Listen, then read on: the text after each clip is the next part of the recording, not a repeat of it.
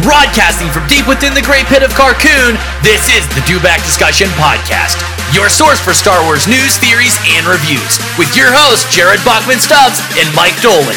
Power of the dark side.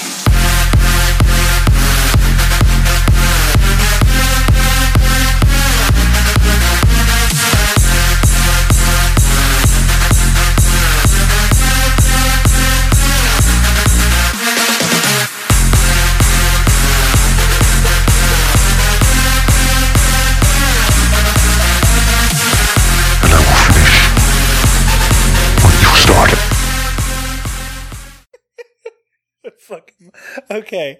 Hello there, and welcome back to the Dewback Discussion Podcast. I am your host, Jared the Dark Jedi. We have a bit of a skeleton crew here today. It is just me and one black leader, Travis Grossman. We almost were skeletons today, Jared. Don't joke about that. We had some adventures today, guys. That's for the slice of life. Yeah, that's the slice of life there. So today, you won't be hearing it for some time, but today we are recording our first part of the Skywalker Saga audio commentary. We're doing Phantom Menace today with editor-in-chief of MakingStarWars.net, Jason Ward. Yahoo! Very excited to have Jason back on the show. But we're doing like a drinking game element, which again, you're only allowed to do it if you are whatever territory you're in Of age and up. No younglings allowed. But the drink that we're making this time around is going to be a Qui-Gon gin. So Travis and I went on an adventure to get said ingredients and then realized that the key to get into the space of which we record was not where it was meant to be. So we had to travel about a half hour out to go retrieve a key for said location. Where we almost got flattened twice because I'm a terrible driver. Yep. So I tell the elevator story here on the audio commentary. Why not both? Why not both? They're not going to remember. We're not going to remember. That's a good point. I don't want to remember. So we went out to like we've said before, we record at the in the basement of my grandmother's house, who lives as true Star Wars nerds would. Yes. But no, the acoustics down here are really nice, and it you know, it has space to put the soundboard and the big table that we have everything on. And yeah, I'm not going to make that joke. I'm above that. What were you going to say, Travis? I was going to make a penis joke. Oh, I thought you were going to make a fat joke, is where I thought you were going. I'm not that mean. But in our travels, like Travis said, we almost got flattened. But my grandmother works at the Y, that's about 15, 20 minutes out from Latrobe. And I went in there to find her so we could snag her key. And the Yimka. What? The Yimka. We went to the Yimka. Yimka. But doing the, you know. I got a side story. So a few weeks ago, it was in August. My mom and I bartended a private party. And at one point, one of the ladies there, had more drinks than she should have. Drinks I don't think she got from us, because I think this person knew where this family kept their booze, at least. I know we would not have served her to the point where she got to that, where she was. However, this woman was schwammered, and a handful of other people were schwammered.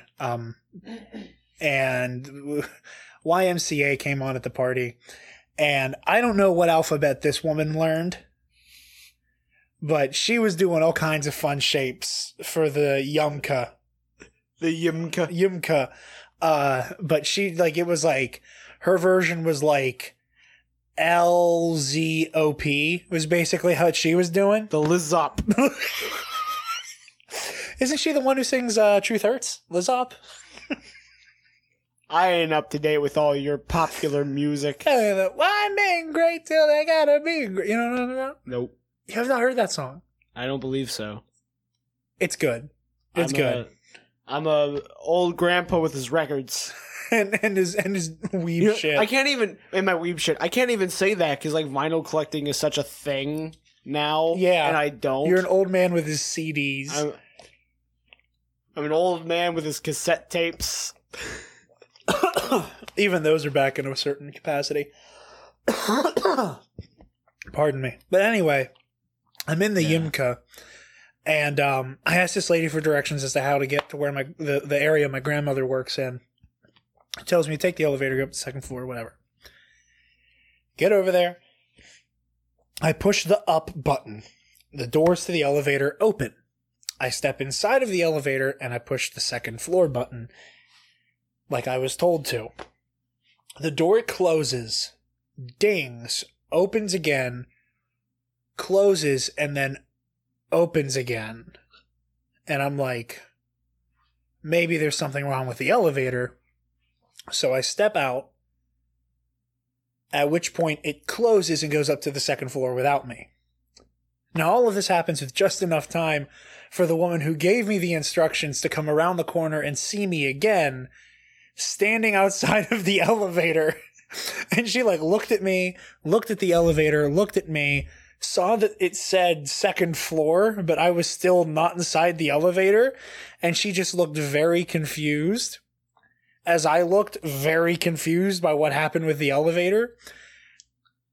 And I'm pretty sure she was like, he understands he has to step inside of it to get up there, right? Nope, not a bit. Nope, not a bit. And I looked at her and I was like, realizing how at this point she was either incredibly suspicious of me or worried about my own safety.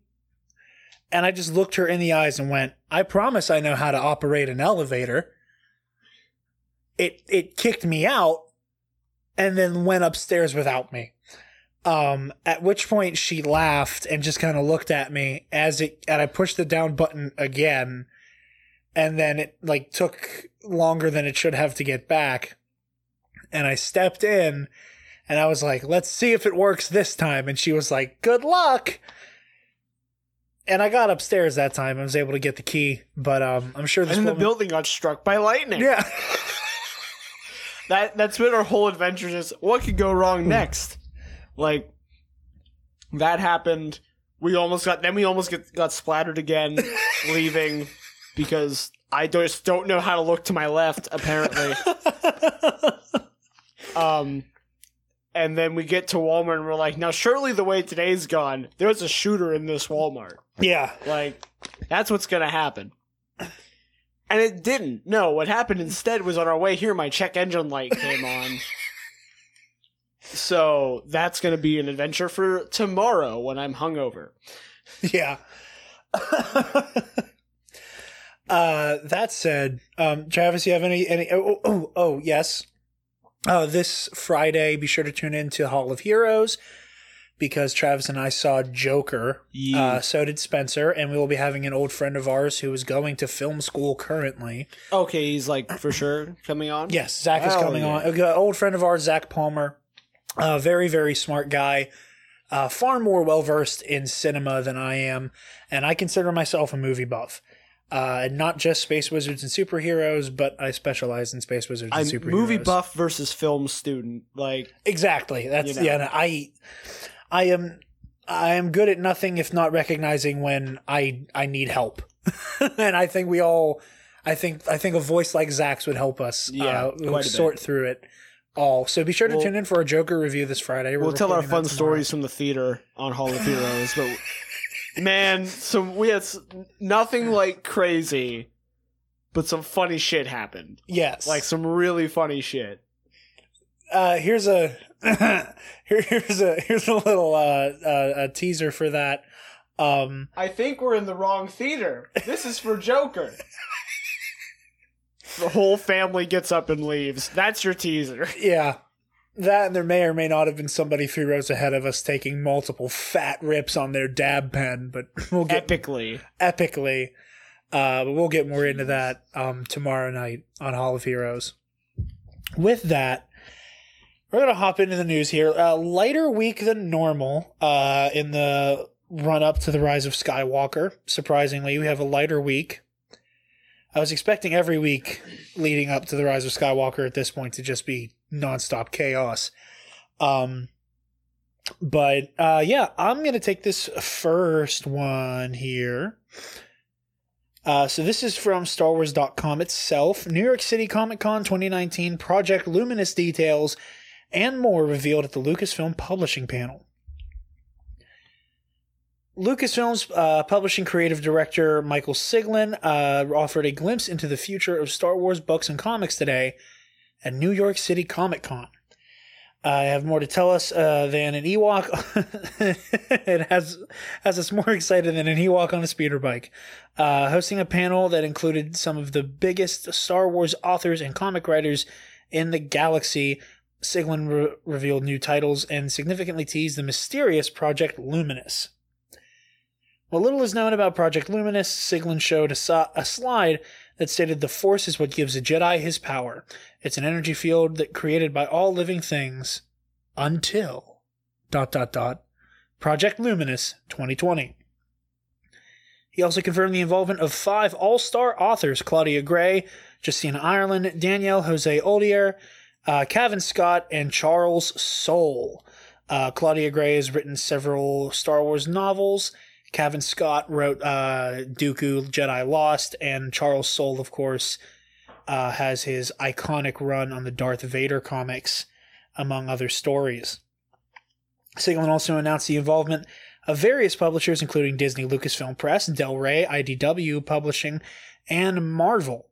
Whatever Project Luminous is, it sounds big. So I'm going to pause there and talk about Project Luminous a little bit. The big list of different platforms means this is going to be a multi medium project. The until referring to the classic Obi-Wan, the Force gives the Jedi his power, that whole bit. They have been really scarce on the details, and we've had the thing about the Force until. This sounds so weird and experimental, and I am so excited for it.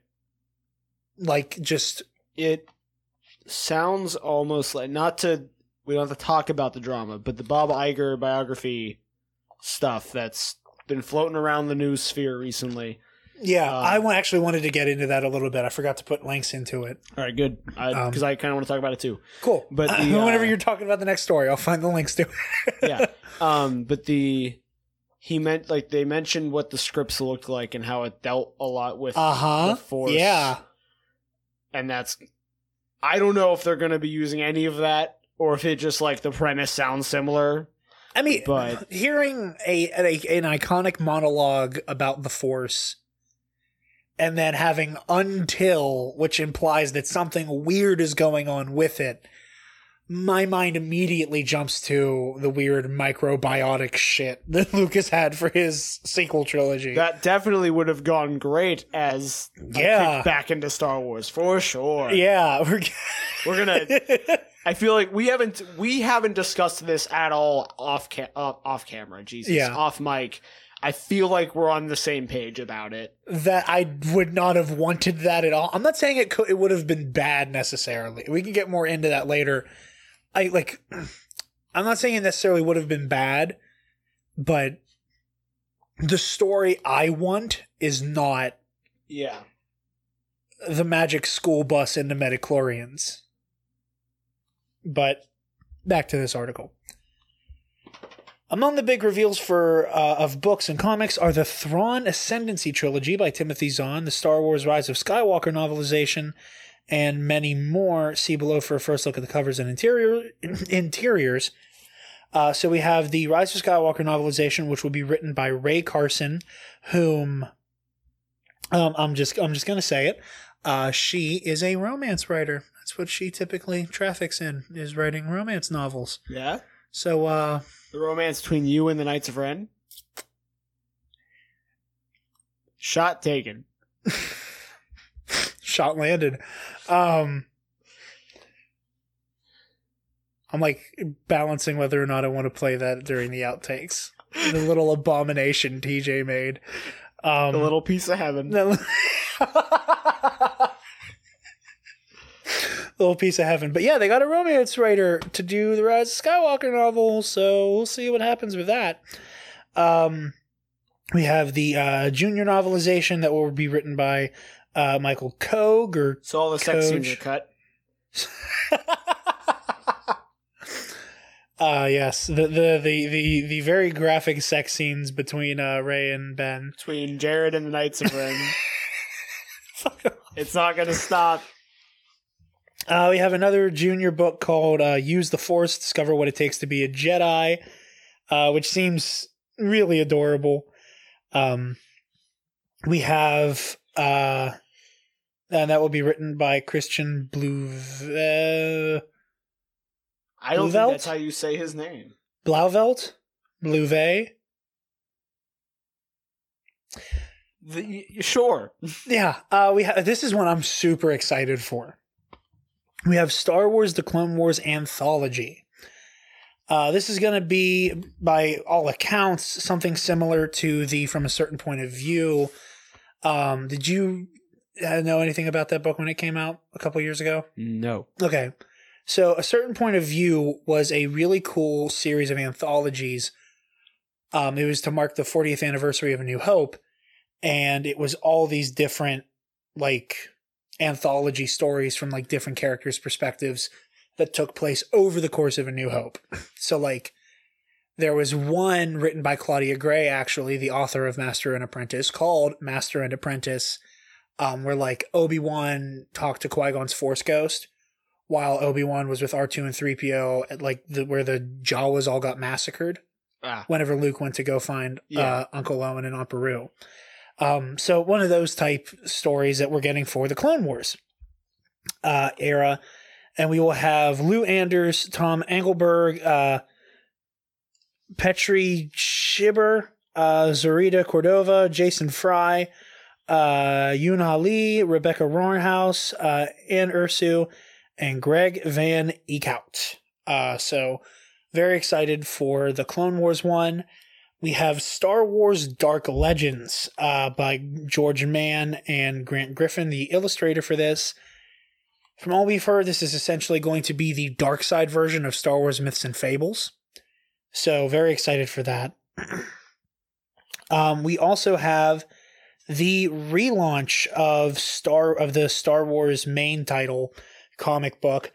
They're bringing it all to an end with Empire Ascendant, I believe this month or next month. I'm not sure when it is, but they're wrapping up the main Star Wars book and the Dr. Aphra book. And I think there's another book that they're bringing to a head in Star Wars Empire Ascendant, wherein everything pretty much wraps up that story, which is basically going to end right before Empire Strikes Back. And then they're relaunching the Star Wars main title with the now legendary Star Wars comic book writer Charles Soule picking up at the end of Empire Strikes Back and then going through in the year between Empire and Return of the Jedi. So I'm very excited for this. I was never able to keep up with the mainline Star Wars book, but I am going to be all over this because the time between Empire and Jedi is so sparse, even in Legends. Very exciting stuff. It'll be interesting to see what they do with that. Yeah. This next comic is about a background character I'm not familiar with. Kyle Ron. No, Ron Kyle. Get it right, you fucking Kyle. casual. Connor's ears perked up when you said it. And he's like, ooh. He got out of his Viking book for a second. Like, wait a minute. It was like Obi-Wan whenever Alderaan's destroyed. And, I feel a disturbance in the Force. There's a filthy casuals spoken on Star Wars and not knowing what the fuck they're talking about. But no, we got a cool... I can't wait for Connor to listen to this episode. Love you, Connor. Love you, buddy. So we got really cool cover art for Charles Soule's The Rise of Kylo Ren. I don't know which cover I like more. And they're both fucking awesome. I can tell you which one I like more, for sure. It's the second one. The one of him standing in front of Vader? Yeah. because I don't know what it is about that first one. It just looks so incorrect to me. I don't know what it is. Well, because the one on the left looks like normal Adam Driver, and then like the one on the right looks like meth head Darkseid Kylo Ren. Like, there's nothing about it that's like incorrect or bad. Like, it's drawn really well, but it just like makes my shoulders kind of like perk up a bit. I think it's supposed to make you feel uncomfortable. Probably. Like you see like Ben, like as pure as he's always been, as ever been rather, and then like on the other side, like you see like. I think it's the slight asymmetry with his jawline. Yeah. That's getting me a little bit. I don't know. There's something about it. Like it's just how much pain the Darkseid one has in it that just like it just takes your jawline and stretches it a bit. You know? I love both of these covers. Maybe if I follow the dark side, I'll finally have a jawline that I don't have to cover up with a beard. Travis is the nerd podcasting version of Leafy is here. Jesus. That is such an old joke. Yeah. Only old, like you have to like be like an internet shitposter for at least a good 8 years at this point to have understood that joke. But yeah, I'm so fucking excited for the Rise of Kylo Ren. We are getting a sequel to Alphabet Squadron called Shadowfall. I never finished Alphabet Squadron. It just didn't really pull me in. But if we're getting a sequel, I'll give it a shot. Everybody said they liked it. It wasn't for me at first, but, you know, maybe it'll be like a couple other Star Wars novels where, you know, I fall off. I'm like, I'm not feeling it. And then I start it over and then it ropes me in eventually. We had that. And yeah, so there's all that fun stuff. I believe there's one missing. Which will take us to our next story that Travis can take the lead on while I find links about the whole Bob Iger, George Lucas thing. So, Viz Media, if you're in the anime sphere, you know who they are, announced Star Wars. Okay, I'm gonna be honest real quick. I thought you were going into the Wedgie and Tilly story. Nope. I thought the manga was in that and just didn't think about it. I apologize. It's okay. I'm talking about it. I want you to. Star Wars: The Legends of Luke Skywalker, releasing in early 2020. They're doing it. They're making a Star Wars manga. I'm finally useful here. I stole your joke. That's what you get for making fun of me. No, you have every right to that joke. No, what's really funny though is that like I have this image in my head of like you finally being useful here. Like you're the only one who could feasibly manage a manga. That I have this image of like Spencer being like, "Hey, I'll cover this one," and he picks it up and is immediately Kyra Haimikawa. I'm so sorry, by the way. That was so offensive. Well, you were more making fun of the fact that Spencer is just bad with any name that isn't John Smith. That's true. So we have. So for clarification, but I want to finish this joke real quick. I'm sorry. Is that I just love the idea that Spencer would pick up this book and be immediately confounded by the fact that it does not open up like a normal book. Oh, that it reads right to left? That it reads right to left. And there's, in my mind, like Connor and Mike and Spencer would all just shut the fuck down. It is so hard going from reading manga to Western comics because all the time, like flipping back and forth, I'll get locked into one, go to read the other, and actually read the pen. Because like, not only do you read right to left pages in manga, you read everything right to left. Yeah, like panels. So I'll go to read a comic book and be like, "This conversation is backwards." No, I'm backwards. I'm backwards. Oops.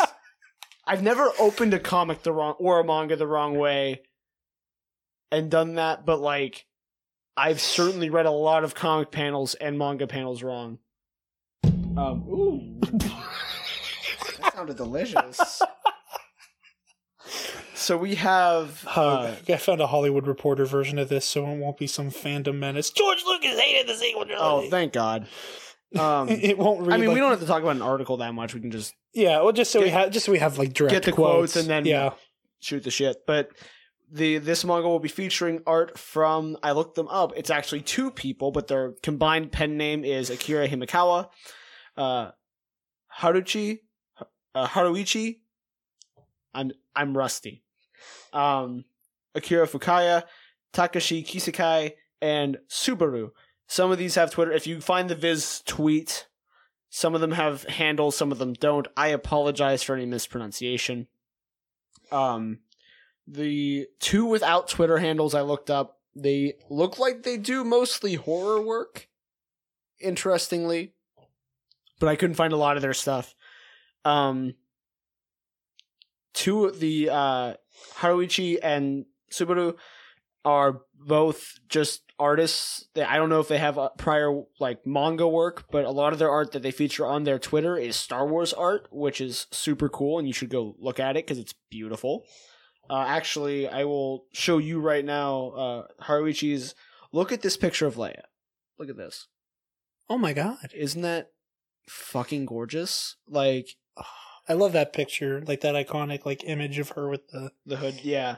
And then the art featured in the tweet of Luke, I believe, is Akira Himekawa, who currently is working on the Legend of Zelda manga, which I haven't read it, but it looks great. Like, the art in it is spectacular. I'm so excited for this. I am excited for you. I want to check it out. But this is so up your alley. I would feel remiss to let anybody follow this other than you. I'm curious because like it's called The Legends of Luke Skywalker. So are we just gonna get mangazations of like the famous parts of the trilogy? Because the picture is him holding Anakin's saber. Yeah. So you mean Rey's?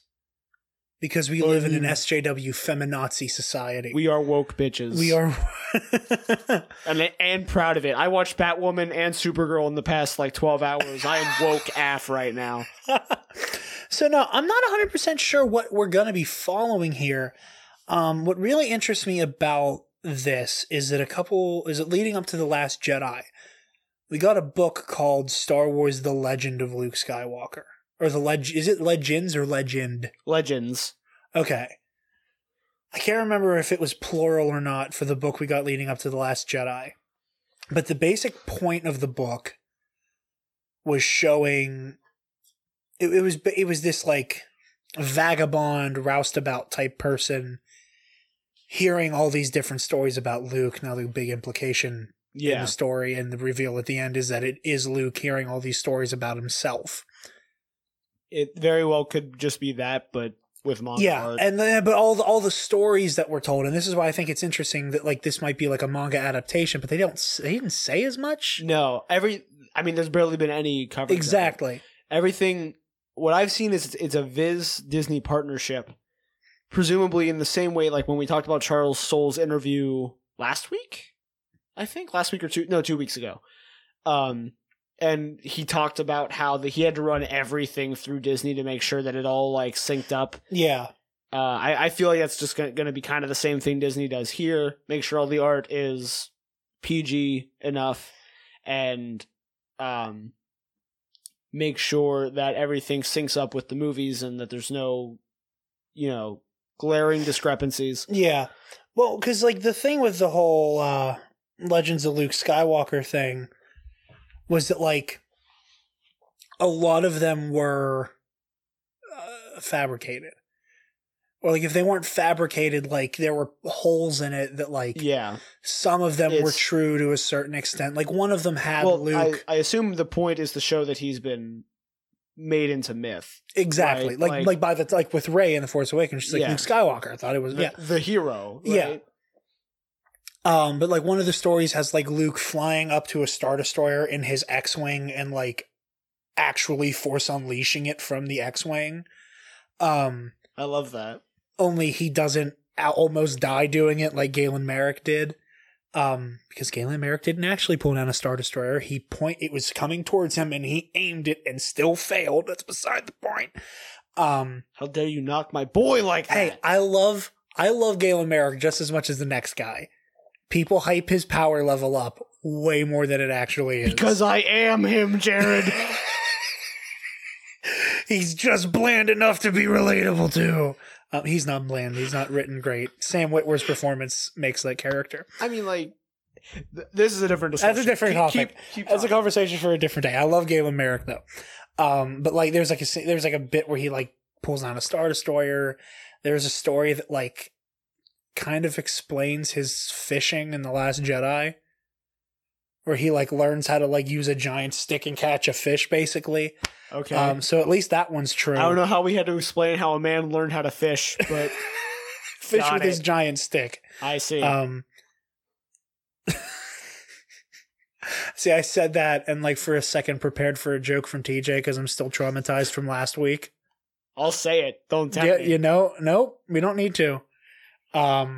Because you're in the room and I can hit you if you do say the HT word.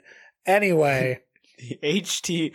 I like how you're not even like they're separate words. It's just one unit. it's hyphenated in my mind. See, I just assumed it was like no space between the T's in the middle.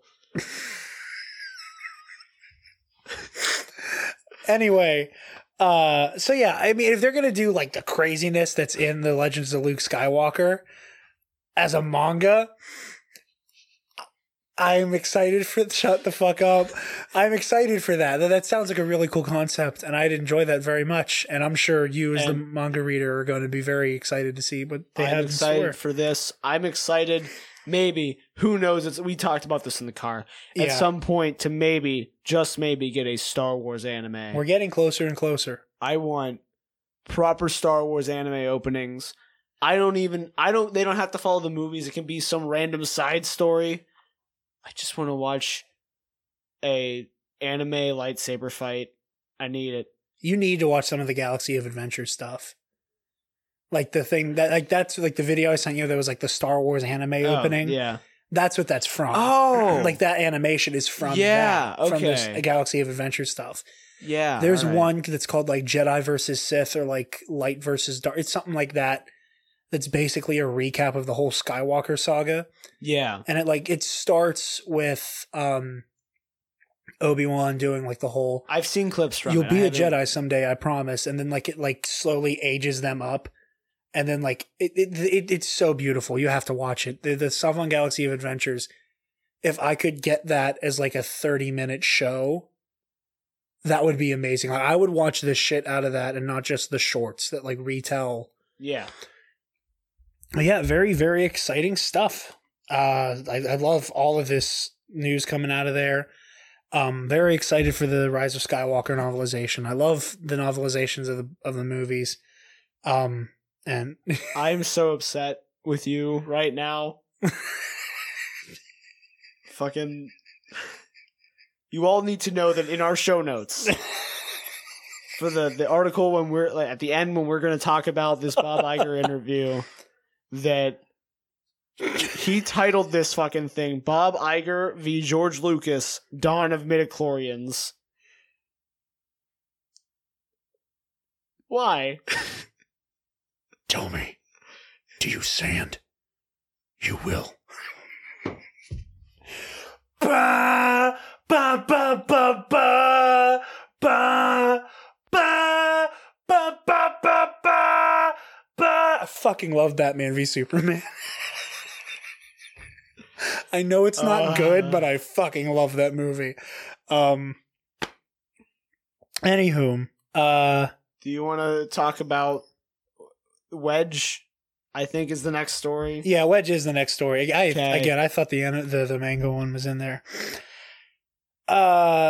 Star Wars Resistance Reborn cover, the new version of the cover teases the return of a fan favorite character. The cover of Resistance Reborn appears to feature Wedge Antilles, a beloved Rebel fighter pilot who appeared in all three original trilogies and is the only Rebel on screen other than Luke who serves in all three major space battles and survives. Well, Luke doesn't serve in all three major space battles or like air battles, Yeah. but he is the only character who serves in all three and makes it out alive. So like the Battle of Yavin, the Battle of Hoth, and then the Battle of Endor that we see on screen, that is.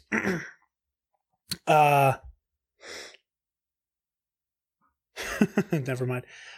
He also showed up in part of this. He also had an episode in Rebels, and he shows up in the Aftermath novels, and he can be spotted standing behind Finn on the cover for Resistance Reborn. The book, which is scheduled to be published in November, will take place between the events of The Last Jedi and The Rise of Skywalker. It will follow Rey, Finn, and Poe on their first battle, or the first mission together following the Battle of Crate. And in the decimation of the Resistance. Of course, even though the book takes place before The Rise of Skywalker, fans will not have to read it in order to understand the events of the final film in the Skywalker saga. Even if the man on the cover does turn out to be Wedge, there's no word on whether or not he will appear in the Rise of Skywalker. Director and co-writer J.J. Abrams, okay, and it just goes into like who all is in Episode 9. But yeah, the image of the cover has someone who is it looks exactly like the actor who plays Wedge today. So hopefully we get to see him. He's one of those characters that like would make sense for Leia to get a hold of. Like if they weren't already a part of the Resistance. Yeah. To be like, hey, we need you. And not even necessarily to like be in an active combat role, but to have someone like Wedge in the war room who has served again in like all of these major battles at the Rebellion. And didn't get eaten. And didn't die. Like he helped blow up the Death Star. He helped the evacuation on Hoth, and he helped blow up the Death Star again. And hey, maybe he'll help blow up Death Star 3, baby! Floating around Star Killer 2, baby! Like I said before, it's going to be Star Killer 2, and surrounding Star Killer 2 will be a series of Death Stars protecting Star Killer 2. God, I hope we're wrong. We are so right. I don't want to pull the Council Forecast and accidentally predict that. But yeah, I hopefully Wedge comes back. I'd love to see him again. And like I said, it would be really satisfying for canon purposes. And just as a fan to just see him again. He doesn't have to get behind the controls of an X-Wing again necessarily. He probably will though. He probably will. If they make a big deal about him being there, he probably will. Most likely. Fun fact: did you know that he is Ewan McGregor's uncle? The more you know. See, now when Joel sets up the soundboard, we can have that ready. Dun dun dun dun. Why do you need a soundboard? I'm right here. Yeah, exactly. All right, you're up, buddy. You just shit your pants? I am a professional floor shitter. I am a professional floor shitter. Did you know that the... Was that you who shat in the toy aisle? Did you just tell on yourself? Did you know? Did you just Tekashi 6ix9ine yourself? The formal definition of professional means you get paid to do it. Yes. That's where I'll leave you on that one. Star Wars Rise of Skywalker's first look at Dominic. Wayman. Say psych right now. Psych. Okay, good. I'm not a professional floor shitter. I'm a professional pick things up and put them downer. I mean, you're really good at being a downer general. Yeah. Oh, joke. But you're right. No, I'm not. You're great company to keep, and I love you for it. Love you too. Star Wars Rise. This man was like a big brother to me in high school. I hope you all know that. And now we podcast together. We held each other in our arms as we sobbed before our last time being on stage together. This is true. This is very true. These is facts. These is, as the kids would say, yeet. Throws table. Yeet. Star Wars Rise of Skywalker's first look at Dominic Is it you keep Monaghan. Manga. No, that is definitely not what that is. Monaghan? I can never remember how to say it. I saw it spelled out today. You said Mongahan, but that implies that the G and A are switched. So I'm going to say Monaghan and just call him Dom. I can't call him Dom. Dominic. You don't know him like that? No. All right, side note. My roommate who is gay, my former roommate who is gay that I still keep in touch with, messaged me the one day like, yeah, I'm seeing this guy. And we're talking, I'm like, okay, cool, when do I get to meet him? What's his name? And he's like, his name's Dom. And I was like, I don't live with you anymore, so I can't do this to your face. But I'm making all the Dom jokes. I'm making every single one. Does he listen? No, I don't believe so. Okay. Love you, Dan. He's not with Dom anymore, I don't believe. So I can't make as many Dom jokes. Well, if knowing the company that you keep, that was Dom's loss. It was. It very much was. I love that boy. So we got a first look at Dominic's character, and it is certainly curious according to Cinema Blend. I will get through this article eventually. Even with Star Wars The Rise of Skywalker just a little over 2 months away from release, Lucasfilm is still keeping plenty of secrets about it close to the proverbial chest and the real chest.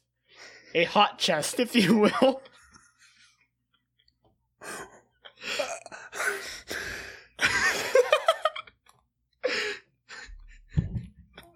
I'm not going to break the soundboard this time. Hold on.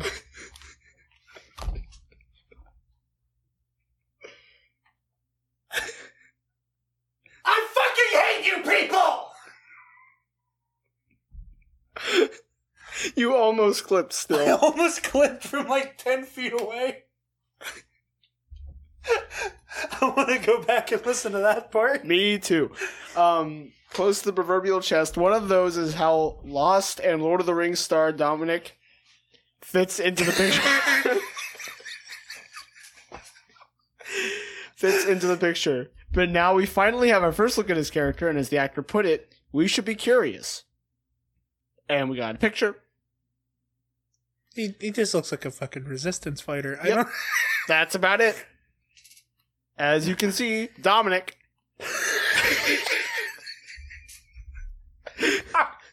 accompanied his Instagram post of his Star Wars The Rise of Skywalker character with the hashtag Be Curious. Why would you say the hashtag Be Curious? I never mind. I can kind of see it. I'm not in with this whole social media culture. He says tweeting every 35 seconds. I do love Twitter quite a bit. Twitter is fucking awesome. It can be a dumpster fire. It's a fun dumpster fire. Right? Like, I think graduating from Latrobe prepared us for Twitter. you think? I think Latrobe is exactly the fun dumpster fire. Distilled, like the culture of that school is very much like Twitter. And that there's like very specific, I mean, granted, like that's true of like high school in general, but Latrobe is such a weird city state. Our area is so divided into like, we have Hickland, wannabe Hickland, I should point out. Like this is Pennsylvania. We were part of the Union. There's a lot of Confederate flags though. I don't want to talk about it. Wannabe Hickland, wannabe city kids, like around where we currently are sitting. Yeah. You are in the area, but not one of them. And then, like, wannabe preppy kids. Yeah. Out, like, Mountain View side. And so, like, we're all segregated in elementary school.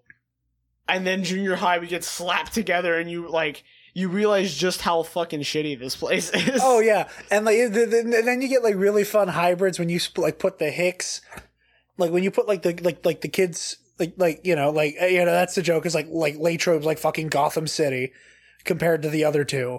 Like, you have like all your like, everybody who's from like the fucking ghetto that is Latrobe, as everybody makes it sound at least. And then you have the hillbillies, and then you just have like, like you said, like your preppy kids, and then you slap them together, and then you get some really fun fucking crossovers. Like you'll get the very prim and proper hillbilly.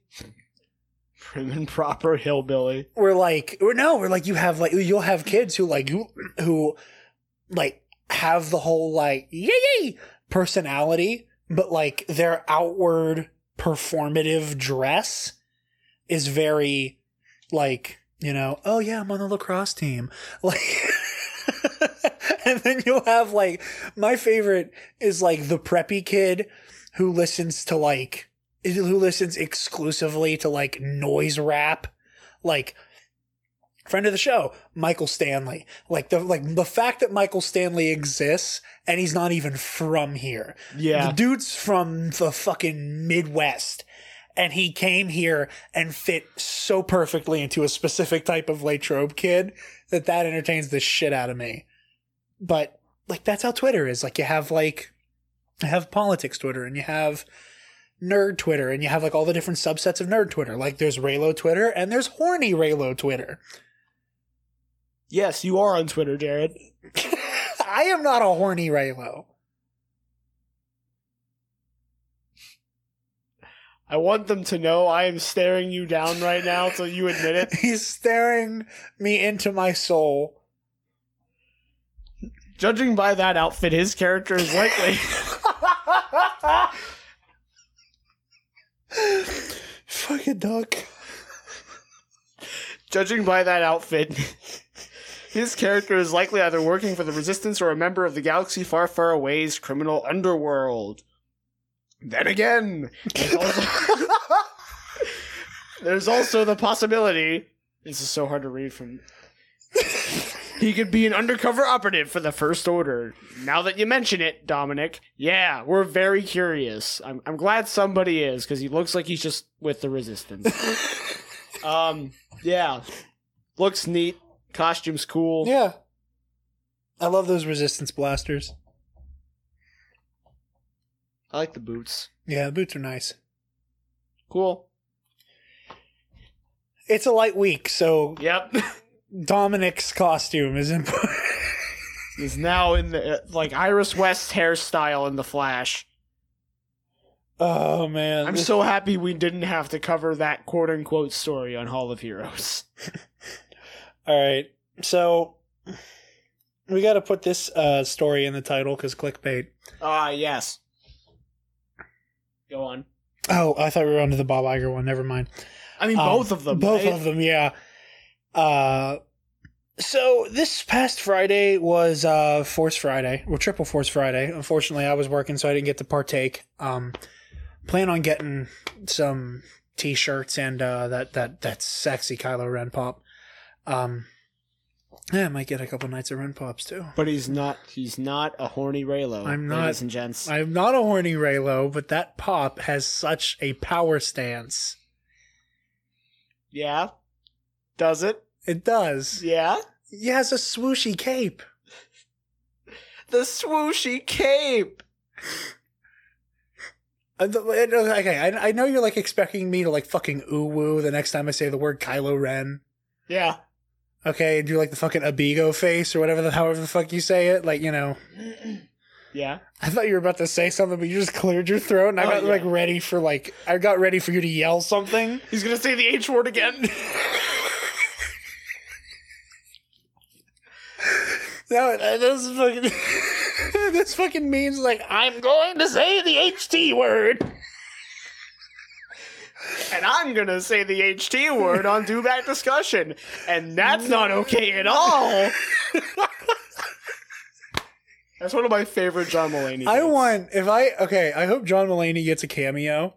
And I will pay out the ass to just get John Mulaney to be like, hello, people who listen to the Do Back Discussion podcast. I'd like to ask Travis Grossman and TJ Bowser to not say hot blank. So if you could just not do that, that'd be great. And pardon my shitty John Mulaney impression, but it's like almost his Spider-Ham. Almost. Yeah. You know. Yeah. You pick one specific character, and that's how they sound forever. Yep. And same thing, like Sylvester Stallone doesn't actually mumble everything he says. You can understand most of what Sylvester Stallone says, but it's more fun to pretend that it's always like this all the time. You know, it's more fun to talk, you know. Anyway, Triple Force Friday. A lot of people noticed, especially with all the leaks of the promotional material, that one Commander Rose Tico was absent from a lot of it. There was a version of the poster that leaked out a few months ago that has since become an official poster, and it has been on shirts and stuff. The one with has like Rey holding up the lightsaber and with like Kylo holding it upside down. Funny how no one lost their shit about that. Nope. Not a bit. It's almost like Rey is a woman and it pissed them off because she has a vagina. Huh.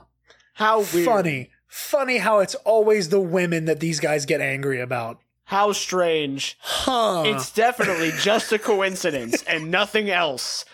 No pent-up anger at all.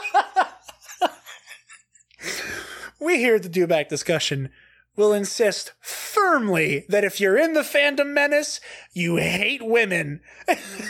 Anyway. Because it's true. But there was a version of that image that was, I don't remember what it was on, but where Claude is the big orange worm man who I want to hug, it was Rose. That was the instead. other ass tattoo, by the way. On Hall of Heroes, we couldn't remember. But yes, it was Claude and my Harley Quinn diamonds. Yeah. But for the instead of Claude, it was Rose, or at the very least, it was Rose right next to Claude. I can't remember if she was replaced with Claude or not, but either way, the versions of that poster do not have Rose on it. There's also been pictures of in the kids' books that are coming out that has Rey and Finn and Poe and BB-8 and Dio and R2 and even Janna, the new Naomi Aki's character, but no Rose. And there's a bunch of action figures and there's all this stuff, and then there's not Rose. And I think Rose got a pop. I'm pretty sure Rose got a Funko Pop. I believe she did as well, but I'm not 100%. Because I think she opened it during the Force Friday live stream that Lucasfilm did. So, Rose is showing up very intermittently and not in places where the rest of the Resistance characters are being shown. I'm going to read directly from this comicbook.com article now, just to make sure and getting everything right here. On Friday, Force Friday to be specific, Twitter gamer and Star Wars fan Jenny Nicholson noticed or posted a few images comparing the artwork and merchandise that were previewed earlier this year, and the merchandise that is actually available. And then when you look at it, there's several ones that just have Rose removed. So there's this art here that, like I said, has the crew, including Chewie, and then the shirt that has it, no Rose. There's a shirt that says Rebel on it, that has Rose on it, that when you go look at the shirt that is out to print now, there's no Rose. Let me get back to the article here. While it's understandable that not every character will be on every single piece of merchandise, and in the specific case of the Rebel shirt, one can make an argument that a character-free version of that item would be pretty popular generally, which is fair. Yeah. I'm surprised there isn't the character-free version and then one with each. One with Rey, one with Finn, one with Poe, one with Rose. Well,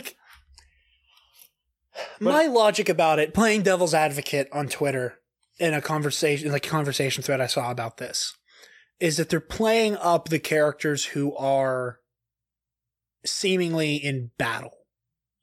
Yeah. And Rose being the mechanic engineer type who has now been promoted to commander, I don't know if she'll necessarily play a role in the combat. And then that's just conjecture. And then maybe they're like, oh, these are the characters who you're going to see shooting stormtroopers and in fucking lightsaber duels and shit.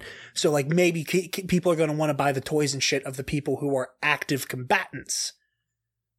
That's just complete conjecture. Yeah. And it's just me playing devil's advocate.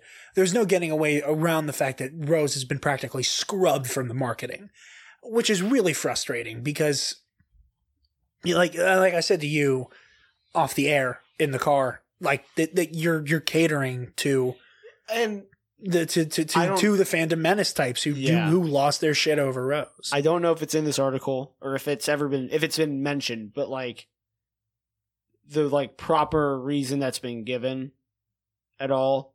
Do we have one? Here, let me, because I have a couple theories, none of which are we're catering to the people that actively say fuck the mouse unironically. Yeah. Let's just pick up here. While it's said, the merchandise and the Rebel shirt without a character, Rose is a main character, and for fans, the absence of Rose is especially troubling. They address that Rose was a I don't understand the fucking hate for Rose Tico. I truly don't.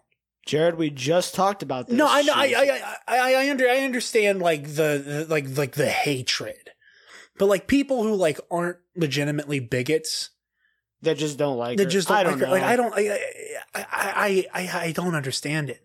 Like I understand like woman of color is gonna draw a lot of hate from these guys because you cast somebody who's not a straight white person.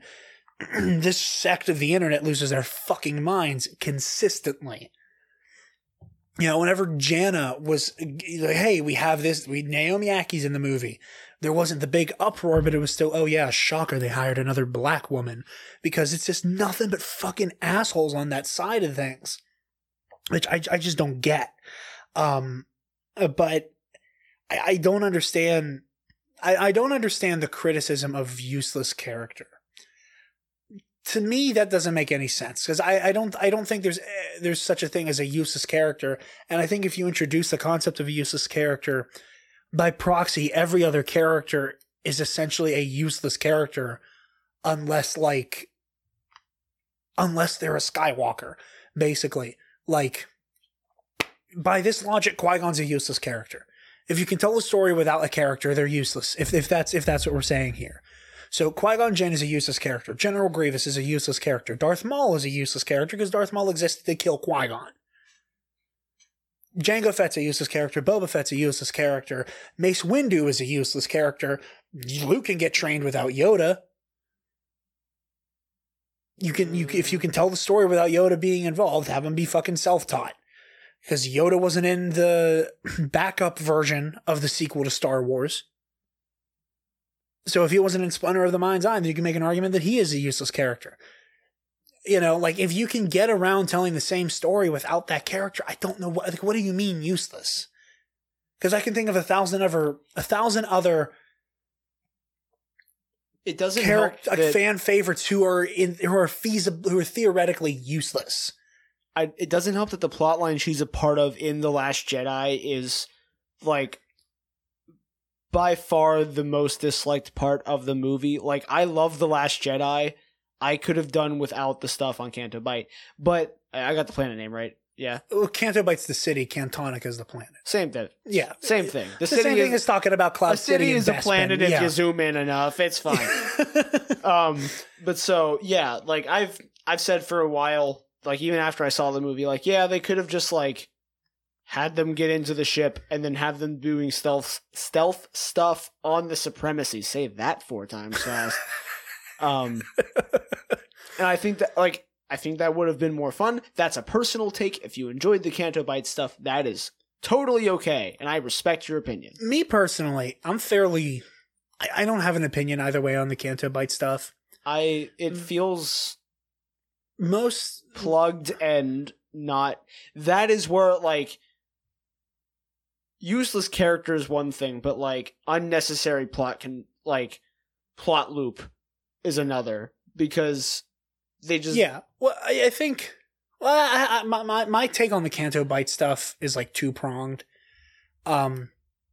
First, I think Cosmonaut Variety Hour put it very well, where they referred to the Canto Bight stuff as something that is a common trope in Star Wars as a whole, as the weird side quest that kind of just ends and you pick up the rest of the story that like pretty much every Star Wars movie has at one point. Like you have the fucking pod race scene, you have Obi-Wan playing Batman, you have the mission to save Palpatine, you have all the Mos Eisley Cantina stuff to find Han, you have the training with Luke, or not the training with Luke, the fucking space slug scene. I don't know about all of Empire. those. And you have the space slug scene, yes, but also the pod race scene, yes. Like those I'll give to you, but those are also not good scenes. I agree. Yeah, you know what I'm saying. But what I'm saying is that like there are a lot of bits in Star Wars movies that like aren't directly affecting the good guy bad guy conflict, that like don't directly affect that, and therefore just seem like, what are we doing here?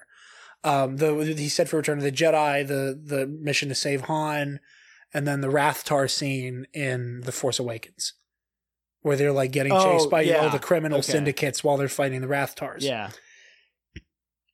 Now, That said, Spencer, say Conjure Club off air. Again, Spencer just... I feel a disturbance in the force, as though I've been asked to say Conjure Club in my very good Irish accent. Like I said in the Snapchat before, my Ben Kenobi slowly turns into Paul McCartney.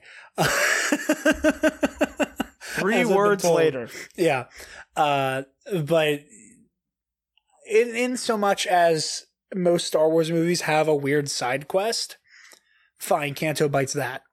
I also think, and shameless plug from an essay I wrote on dewbackdiscussion.net, my defense of The Last Jedi, if you're looking for it, it's called A Loving Indictment, is the title of it. With how big a theme failure is in The Last Jedi, I think the point of Canto Bite and the sneaking around aboard the Supremacy is part of the learning from failure story.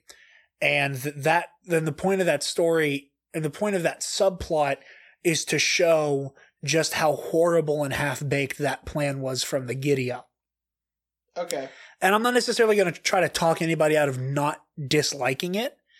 I think the point of that scene is to be like, look how quickly this goes to shit. This whole thing goes off the rails. Yeah. Rose and Finn almost get arrested and killed like 8 times on Cantonica alone, and then Mr. Magoo their way through the Supremacy with DJ. And like and again, like the wheels keep falling off worse and worse. It went from, okay, we got to find the code breaker. Okay, there's not a code breaker, but we've been arrested. Okay, we found a code breaker who has some type of familiarity with first order tech. And now we're hanging out with this, roustabout rogue type. And oh shit, now he threw us under the bus. And now we're about to get fucking executed. Thank God for Amilyn Holdo. Now that's a soundbite. I hope that gets clipped. Don't worry, it won't. It's already out of the show. I believe. In Holdo we trust, but not in physics. But that's going to be a fun audio commentary. Let me tell you. Oh yeah, while sipping on our green milk with girls with sabers. So I very much. I don't say I necessarily enjoy the Canto Bite stuff because again I'm neutral towards it. I don't want to say that like the rest of the movie is background noise to me, but I'm so enthralled by the Luke, Rey, Kylo, Snoke, Leia stuff that like I don't really like necessarily have any emotions towards the Canto Bite stuff because I'm just so focused on the other things that suck me in more because I'm a Force and Jedi guy. Same. And maybe that's... anything that doesn't involve the Force or a Jedi character to me is inherently like... I think that's what leads me to disliking it. Yeah. Also, like... We went really in on this scene, but it feels like I'm never a fan of heavy-handed messages, even ones I agree with, and I'm slowly realizing that, like... Nah, it's alright to, like, have in your movie that animal cruelty is wrong. Like, yeah. Even if it's very ham-fisted way of telling the audience... It's fine that it's there. War is bad. Yeah, that's the other thing. That's like The Last Jedi hate that just pisses me off so much. The Last Jedi. How dare they say animal cruelty is a bad thing? When people say like The Last Jedi is so political, The Last Jedi is the most toothless. Movie politically. I'm not. That's not even my problem. I know that like what you're saying, but like the only like real political stances that movie truly takes are don't sell weapons to Nazis. War bad. Don't beat animals and enslave children. Very hot takes in this day and age, apparently. Right? Now, if, again, your definition of a political message in a movie is multiple women in power, one of whom is not white, one of whom has purple hair... If that's the political message you're offended by, that's my favorite thing they single out. And purple hair and purple hair lady tells big macho man to sit the fuck down and knock off his bullshit.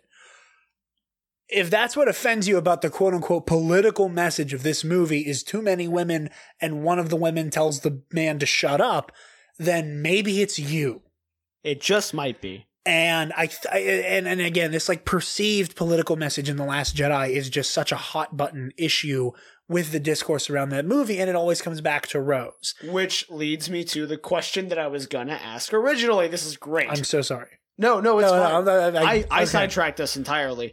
But no, that's what I was going to say. Is this a Disney move, or did the actress, I don't remember her name.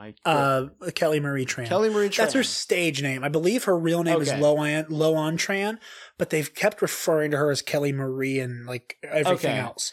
So, I'm sorry, I keep interrupting you. There was how fucking dare you? She put this op-ed, I can't remember which entertainment trade it was in, where like for the first time she openly used her given name. But everybody's still gone back, has still like in interviews and stuff, to my knowledge, still used Kelly Marie. Okay. So like I'm going to keep calling her Kelly Marie Tran insofar as I still call Marshall Mathers Eminem. Yeah, that's fair. You know what I mean? Okay. Yeah. So, was this Disney's call or Kelly Marie Tran's call? Because like she could have because like she abandoned social media, rightfully so. Yeah. Same thing to happen with fucking Daisy Ridley. Yeah. Yeah. And I want to be wrong. I will bet good money Naomi Ackie is bullied off of Instagram. Before or after the film? After. Okay. Because she'll do something cool. And because Black Lady did something cool. And because Black Lady did something cool, you'll have your... It's a political movement. It's a political... Yeah. Someone will be like, oh, it's fucking Black Panther, Wakanda Forever. To fucking get her off screen. It's just fucking Black Power. Oh. I fucking hate the fucking... You just channeled your inner Mike Doling so hard. That is exactly something Mike... Like, to the sound, exactly something Mike Doling would say. Mike Doling, who is still a contributor on this show, whose schedule has been fucking insane, by the way. Mike is still a member of this pod. His schedule sucks. Mike Doling has been dead for 35 years. That's another running gag I do at work. Is like, has anyone seen so and so? Well, they've been dead for 63 years. What are you? But yeah, I would hope that if Rose is struck from the marketing to a certain degree, it's her decision. That it is Kelly Marie Tran's call. However, I do not think that is the case. And I think that this is a money move by Disney and Lucasfilm, mostly Disney. Because I'm curious now. It just pisses me off so much. Oh, yeah. I love Rose as a character. Like, Rose, and I've said this to you guys before. I'm not sure if I've ever really said it on air to any real degree. I never disliked Rey. I always liked Rey as a character. So I watched spoiler reviews. Yeah. No, you're fine. Of Force Awakens before I saw it, just because, like, of the way my schedule worked out at that time. I had to take a detour to Florida and back before seeing the movie for free, which was nice. Yeah. But in that time, like, it had been 2 weeks, and I was like, I just need to know what happens so I can stop, like, not being on the internet. Yeah. And they're like, yeah, Rey is the Jedi. And I was like, that's fucking sweet. Yeah, exactly. And like, I was like, oh, cool. Like this, I like this character a lot. And I thought she was fucking cool. And then I saw how much my sister liked her. And then I saw how much friend of the pod, Lexi, loved Rey. And like Lexi, like seeing Kira have her Luke, Anakin, Galen Merrick, whatever, that was like eye-opening. Yeah. But for Alexis, who had always liked Star Wars, like she watched Clone Wars with her dad when it was on the air. And she's like only a few months younger than I am. Knowing that she's always liked Star Wars and has always like had to like, oh yeah, and she, you know, because like you and I, like we're dudes, so like we latch on to Anakin and Luke and Obi-Wan and Han and blah blah blah. She latched on to Padme, Leia, Ahsoka, and fucking loved these characters. But she found Rey and fucking fell in love. And I was like, it was such an amazing moment as a fan and as a friend to be like, oh my God, like you're having the same moment I've had so many times with so many characters, and like relishing watching this person fall in love with a character and want to eat up every bit of lore available about that character. And for so many people out there to not be able to just shut the fuck up and appreciate that moment for other people is what makes me the angriest about this stuff. And for every, like, and from like your grown ass people like you and me and like your Mars and shit like that, who are like grown ass people who love these characters, who want a t-shirt with Rose on it, who want a Rose action figure, who want a Rose poster, the same way I want a t-shirt and an action figure and a Funko Pop and a poster of fucking Kylo Ren. This is such a betrayal and disservice to them, and that fucking infuriates me. It is such horseshit, and I am so sorry for any true Rose fans out there who have gotten fucked by this marketing move. I think it is so just... I think it would be interesting to go back, if this is open to the public, to look at Rose merch from The Last Jedi and see if it just didn't sell. And maybe they had all this lined up, and someone from the marketing, or like someone from a department who knows those numbers came back and said, well, actually, like, we haven't printed this yet. But she doesn't sell. She doesn't sell. Let's scrap her from the merch. Which could be a distinct possibility. Again. And that doesn't mean it's right. That doesn't mean it's right. It's just, give people a choice. You're Disney. You can fucking afford it. No, and again, I think there's something to be said that perhaps the more action hero-y characters are more bankable. Because they appeal to children. They appeal to children. And that's not a one-time knock. That's always been an quote-unquote issue for Star Wars. I don't know, like, when it dips in, it's an issue for me when it dips into, like, the story falters because of it. Not the other way around where the merch falters because they don't want to represent part of the story, which is weird that we're talking about this in reverse. Yeah, but you're right. Yeah. It's like we mentioned, the pod racing scene. I hate everything about that Ewoks. It goes that far back. I know. Yoda. Like you can go back further and further and further and like find, like weird things that are like, this is here to sell fucking toys. It's so frustrating. And again,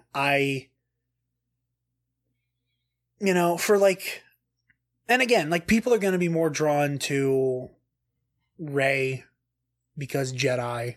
And, when the Rise of Skywalker comes out, there's probably going to be a fuck ton of Zori Bliss people because Zori looks fucking cool. It's about who looks cool and who does cool shit. And comparatively, again, I like Rose a lot as a character. I like what she represents. I love what she has to say. Rose does not have a big moment where she has a big lightsaber battle. Rose doesn't have a big action sequence like Poe does in the big dog fight with the Dreadnought. And she doesn't have the big cathartic fight scene with Captain Phasma like Finn does. Rose is a very human character, and she is there to kind of be, she's not a soldier. She's prepared to fight and lay down her life for the resistance, but she's not a fighter by trade. And I think having a character like that involved, period, is a bold move. One that may not necessarily result in Rose action figures being sold. But again, fucking market her. Like, I don't understand what... Unless maybe there's something about her character that they want to portray in merch that is spoiler heavy. That was my other theory. That because she's behind... That the role that she plays is like an engineering type, and because she has the title commander... Is that maybe since she's going to be a very war room type character, she might just be with Leia a lot. And like, because she's with Leia and because of how important Leia is, one of 2 living Skywalkers left. So I think that might just be part of it. Is it like, we'll get all the Rose shit at the same time last time when we got all of the Luke Skywalker on crate shit? Is that we can't show you Rose, because if we do, we spoil the whole fucking movie. So Here's hoping. yeah, I really hope that this is not Disney wiping one of two women of color from this movie because money. Because that is, there's woke Disney for you guys. Very woke indeed. Yeah. Speaking of woke Disney, not a controversial story at all, to another not controversial story at all. Bob Iger v. George Lucas, Dawn of the Midichlorians. Ba ba ba ba ba ba ba ba ba ba. Oh my god, wait, does that make Kathleen Kennedy fucking Wonder Woman or Lex Luthor? Well, like the Batman v Superman version of that character. Neither? Wait, okay, so who's who, first of all? George Lucas is upset with Bob Iger. Therefore, he is Superman? Therefore, Bob Iger is Superman and George Lucas is I thought it was Batman. Okay, I guess you could look at it either way. But yeah. Well, because he's upset with Batman over branding people and getting them killed in prison, so, Yeah, but like... Because in terms of this nonsensical plot, Superman quote-unquote starts it because of the Battle of Metropolis. Fair enough. Like, that's why Bruce is obsessed with getting kryptonite. So, Bob Iger's Clark Kent. Yes. Okay, so in that case, we need Lois Lane. Because Wonder Woman's such like an offshoot entity that isn't allied with either of them. That's fair. So, I'm going to say Lois Lane. So, Who's Luthor, then? If man will not kill God, then the devil will do it. My favorite part of that fucking movie. I hate everything about... One of my favorite parts of that whole fucking movie is the fucking charity banquet where he's like, knowledge is power, and that is paradoxical because you can have power without knowledge. Like that fucking... Oh, it's so bad. Anyway. We're done with this now. This extended metaphor's run its course. You just mentioned that Jesse Eisenberg played Lex Luthor, and now I'm upset, so... There's a universe where they wrote that well. This universe where they cast, and not a knock against Jesse Eisenberg, I like him, but fantastic actor. He's not amazing. Lex Luthor. He is not a Luthor. You're absolutely right. Wrong show. What do you mean? This isn't Hall of Heroes. This is a show about a franchise that gets its comics made by Marvel. Okay. I like how you definitely made the same joke that TJ has made to me off the record multiple times. Where he's like, okay, so when are you just going to admit that Hall of Heroes is an MCU podcast? I'll tell you what, though. We got a lot of DC stuff to talk about coming up, so tune in for me to talk about Batwokeman. And why it's good. Tell me you came up with Batwokeman. I did not. Ah, shit. It's on the same level as Ruin Johnson, unfortunately. Yeah. That's why I thought it was so funny. But it was in one of the groups. Batwokeman. Do I need to actually read off this article, or can we just start bullshitting? Because I know what was said. I would, if you can find a direct quote so we can have it as writ in the book, that would be ideal. So this article's talking about, I believe it's Bob Iger's biography. Yeah, but Iger. I think Iger wrote it. So I think it's his audit. I think it's a memoir about like this specific time period. Okay, so this is the lead up to this meeting. This is a meeting between George Lucas, Bob Iger, Kathleen Kennedy, and J.J. Abrams about The Force Awakens. The lead up to this is the sale goes through with Lucasfilms and Disney. And in that transaction, George Lucas had also sold 3 in-development scripts for Star Wars films to sequel the original trilogy.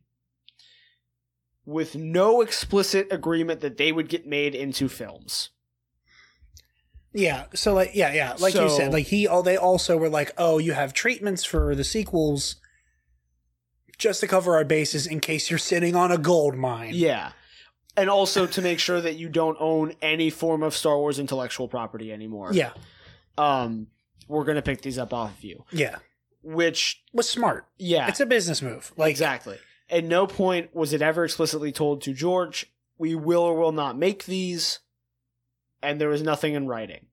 Flash forward, Lucas is being brought in to talk about The Force Awakens, and like basically this is the pre-write-up and like the idea for the story, and this is the quote, not being told that it was or wasn't his property. Yeah, it wasn't the original treatments. So this is a quote from Iger. George immediately got upset as they began to describe the plot, and it dawned on him that we weren't using one of the stories he submitted during the negotiations. George knew we weren't contractually bound to anything, but he thought that our bind the story treatments was a tacit promise that we'd follow them, and he was disappointed that his story was being discarded. I'd been so careful since our first conversation not to mislead him in any way, and I didn't think I had now, but I could have handled it better. And added the CEO, George felt betrayed, and while this whole process would never have been easy for him, we'd gotten off to an unnecessarily rocky start. So it basically comes off as miscommunication, not even miscommunication, but like lack of formal communication, right? Where George read the wrong signals. You know, she invited him over, and he went over thinking, man, it's gonna Netflix and chill, but then she actually wanted to like watch The Office in a weird twist of fate. That was really specific, Travis. You do anything this weekend? Nope. Clearly. Oh, so fucking funny. That's one of my favorite bits, to aggressively start shouting that you're funny. Because I do it all the time. Again, we're the same person. Yeah, you're the same. Yeah. It's very scary. But basically, I kind of feel bad for George Lucas. You can ask a certain family about that. Continue. What? Nope, no more. No more about that. So we ask the Beiges.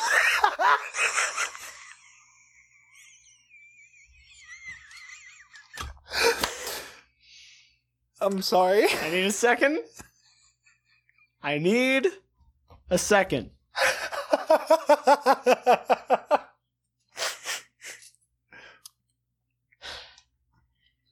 As I was saying, I feel a little bad for George in this scenario because, like, I feel like had the words been said, hey, we're going to buy these, we might not use, like, there's not a good chance we're going to use them. And then upon, like, hearing about this meeting, being told, hey, just so you know, this is our own original thing. We didn't take from your prenups that you had. I feel like this, like, even if then before the meeting he got upset, because I feel like he's not upset. The way this is framed, the way people have been framing this, is he dislikes The Force Awakens because The Force Awakens is factually bad, right? Yeah. That's how they're framing it. Well, it's also just the juicy headline of George Lucas was disappointed with The Force Awakens. Yeah. Or people who will take it one step further and say George Lucas is disappointed with the sequel trilogy, despite the fact that he fucking loved The Last Jedi. What do you mean? Or at least he said that on the record. Of course, he could just be playing nice. Like, no one, yeah, you know, nobody has ever gone into an interview about a movie they were in and said, this is total dog shit, don't waste your money. But still, like, yeah. And so the proper headline here is George Lucas is disappointed that his ideas weren't being used. Those are two very different headlines, one of which we saw and one of which is correct. One of which is factually... And those aren't the same category. So, yeah, that's a bit, and then also it goes in eventually into what Lucas had originally written up. Magic School Bus with metachlorians. Yeah, and look, man, Georgie. It got into some weird shit about like who controls the Force, and they, the wills, which has always been this like meta concept that crops up in Legends and canon every so often. Georgie boy, I love you, but like you think of some weird shit. Like some really weird shit. And I like weird shit with Star Wars. But I don't know that this is the story that is meant to follow up the sky, that is supposed to like continue the concept of the Skywalker saga. Like, and also if you look at some of his treatments, and not necessarily the ones that Lucasfilm bought, but like some of his original stories always had elements here that are in the sequels. Like there was always the idea for a female Jedi at one point named Kira. Ooh. And the idea that Han and Leia's son goes off the fucking rails in terms of the dark side. Like there are elements here that made it from one to the other. Those were also elements in Legends, which Lucas never was like, oh, like I treat Legends like my, or like that, like I treat, at the time everyone just called it the EU. He he never like considered the expanded universe canon to him. That's why when you watch like the Clone Wars, like the 2008 one on Cartoon Network, like that's why there's so many continuity things that just sweep other content under the rug. Like he even made a point of whenever they did the whole thing about bringing Darth Maul back, he pointed out that like his one design, because Maul went through a couple different looks after he came back, his original look with the black versions of like the General Grievous legs. Yeah. He said, he's like, we're borrowing this from the EU. And he said, he's like, I don't like using that stuff. He's like, not that I dislike it or think that it is invalid. I just don't consider it canon. And that was his thing. He's like, I don't like borrowing from what is essentially other people's work. Which is a fucking lie, first of all. Oh, wow. But I mean, not even necessarily borrowing from other people's work, but like taking such a like distinctive visual cue that like when you see Darth Maul with like the big General Grievous legs, I immediately think of the Old Wounds comic, where he came back and fought old Obi-Wan on Tatooine. So yeah, like you said, like it's a very different headline from what is actually the case. I understand that mindset, and again, I love weird Star Wars, but I would rather have a story that is as deconstructive as the sequel trilogy is.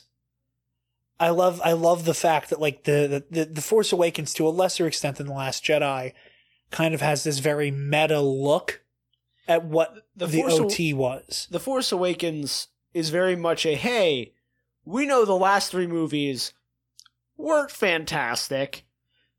Here's what you loved about the originals, summed up in a movie. And then summed up in a movie, and granted, I've never said this when Spencer's on the air because I know it'll be like a 3-hour long debate. I don't like when people say that The Force Awakens is a New Hope rehash. I think there are distinctive elements that make it distinctly different from from A New Hope. But that's a conversation for a different day. Yeah. But then The Last Jedi is that like that breakdown of, okay, now that we've like gotten that out of our system, let's really look at what being a hero in a galaxy does to a man. Because like he doesn't keep being a hero. Yeah. He screws up eventually after that. And yeah, I enjoy that story. And look, man, my favorite character in all of Star Wars almost got called Darth Icky by this man. I'm still not over that. Who? Galen Merrick. No one's called him Darth Icky. That was like they were making the game, doing the concept work, and they're thinking of a name. And Starkiller got thrown around with some, I forget what the other ones were, and he goes, "What about Darth Icky?"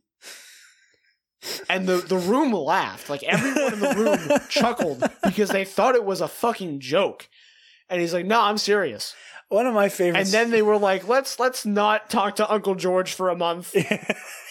One of my favorite stories about the making of The Force Unleashed was when they got like the blessing from George to make a Star Wars game. They came to him with several different pitches. One was a Darth Maul game, and another game was about, I can't remember if it was about Chewbacca specifically, or if it was a game about a Wookiee. But they came back with like this pitch, and like right before they gave their pitch, George did this whole speech about what Star Wars means to him, and kept coming back to like the communication between characters. And then they were like, all right, well, now that you've told us how much characters talking to each other means to you, here's one game where a character doesn't speak English and another game about a character who had 3 lines in his first appearance. There was just so many funny little things about which I'll be ripping on heavily when we watch The Phantom Menace tonight. That's beside the point. Yes. With that, I think that is all the news we have for this week. I believe so. And we somehow stretched that out to an hour and a half. Seriously? Yeah. We've been bullshitting for a while. We had a lot of really drawn out pauses of like, this is fucking terrible. Yeah. This is a bad show. I wouldn't say it's a bad show. It's a great show. It's paced like a conversation between you and me. Yeah. With that, Travis, where can the lovely people at home find you? They can find me on Twitter and Instagram at Travis Political. Where can they find you? They can find me at Dark Jedi 2552 on Twitter and Instagram. They can also follow my cosplay group, New Regime Cosplay. And be sure to check out Dewback Discussion on all the social medias and the other shows in the network. Gore and More, Hall of Heroes, Wicked Wednesday, Jerk the Curtain. I have to make a conscious effort to not say Kirk the Jerkin. I think about that phrase so often. I have to consciously not say it. Dewback Sports and Down the Rabbit Hole. On the topic of future shows, like we said, tonight we are recording our audio commentary with the one and only Jason Ward for The Phantom Menace. The episodes of the audio commentaries are not going to be coming out in lieu of news episodes or the same week as the news episodes.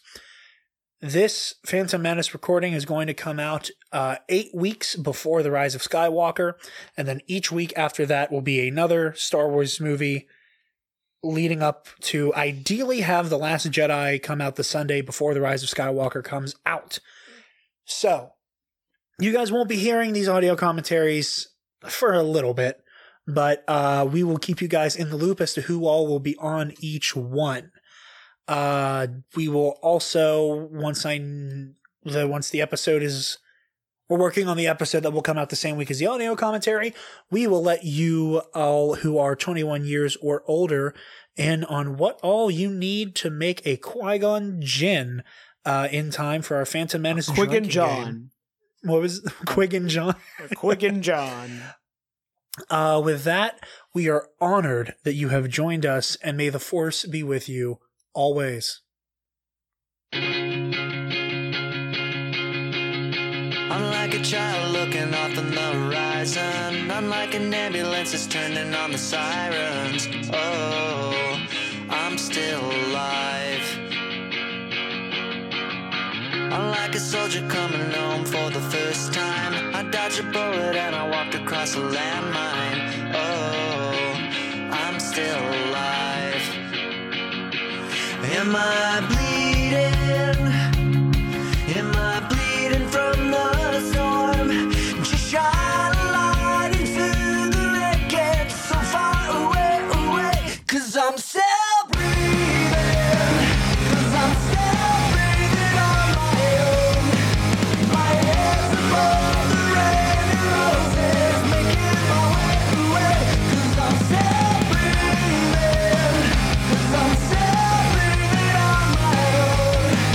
My head's above the rain and roses, making my way away. My way to you.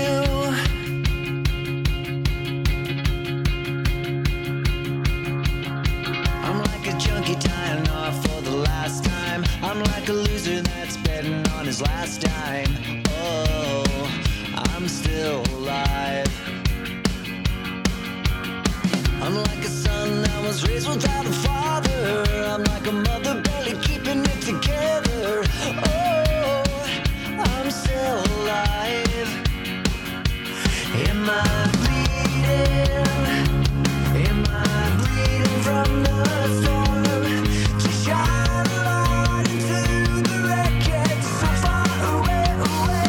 'Cause I'm still breathing. 'Cause I'm still breathing on my own. My head's above the rain and roses, making my way away. 'Cause I'm still breathing. 'Cause I'm still breathing on my own. My head's above the rain and roses, making my way away, away. As I walk down on the ledge, are you scared to death to live? I've been running all my life just to find a home that's for the restless, and the truth that's in the message, making my way away, away.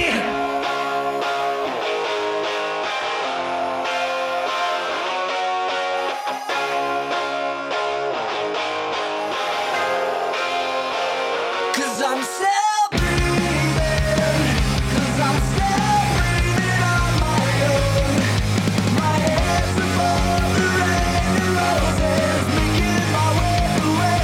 'Cause I'm still breathing. 'Cause I'm still breathing on my own. My head's above the rain and roses, making my way away. 'Cause I'm still breathing.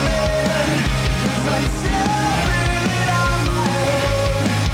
My head's above the rain and roses, making my way away. My way to you.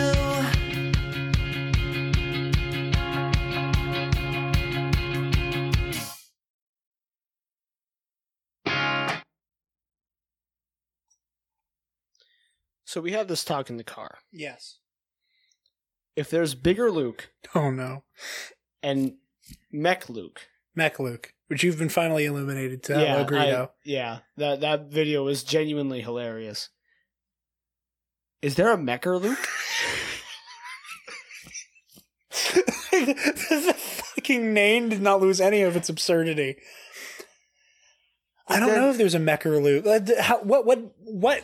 What would make Mech Luke Mecher? I would assume if Bigger Luke is in Mech Luke, they combine to make Mecher Luke. Or it's like Super Saiyan levels, where like Mech Luke is Super Saiyan 1, Mecher Luke would be Super Saiyan 2, and then he shouts, and this is to go even further beyond, and becomes Mechist Luke. Mechist! Now here's the question. Does Bigger Luke become Biggest Luke or Maximum Over Luke? You're not allowed on DDP anymore. I have one more question for you. What? So I won't say it, but you're not okay with the cryptid phrase. What about cold tits?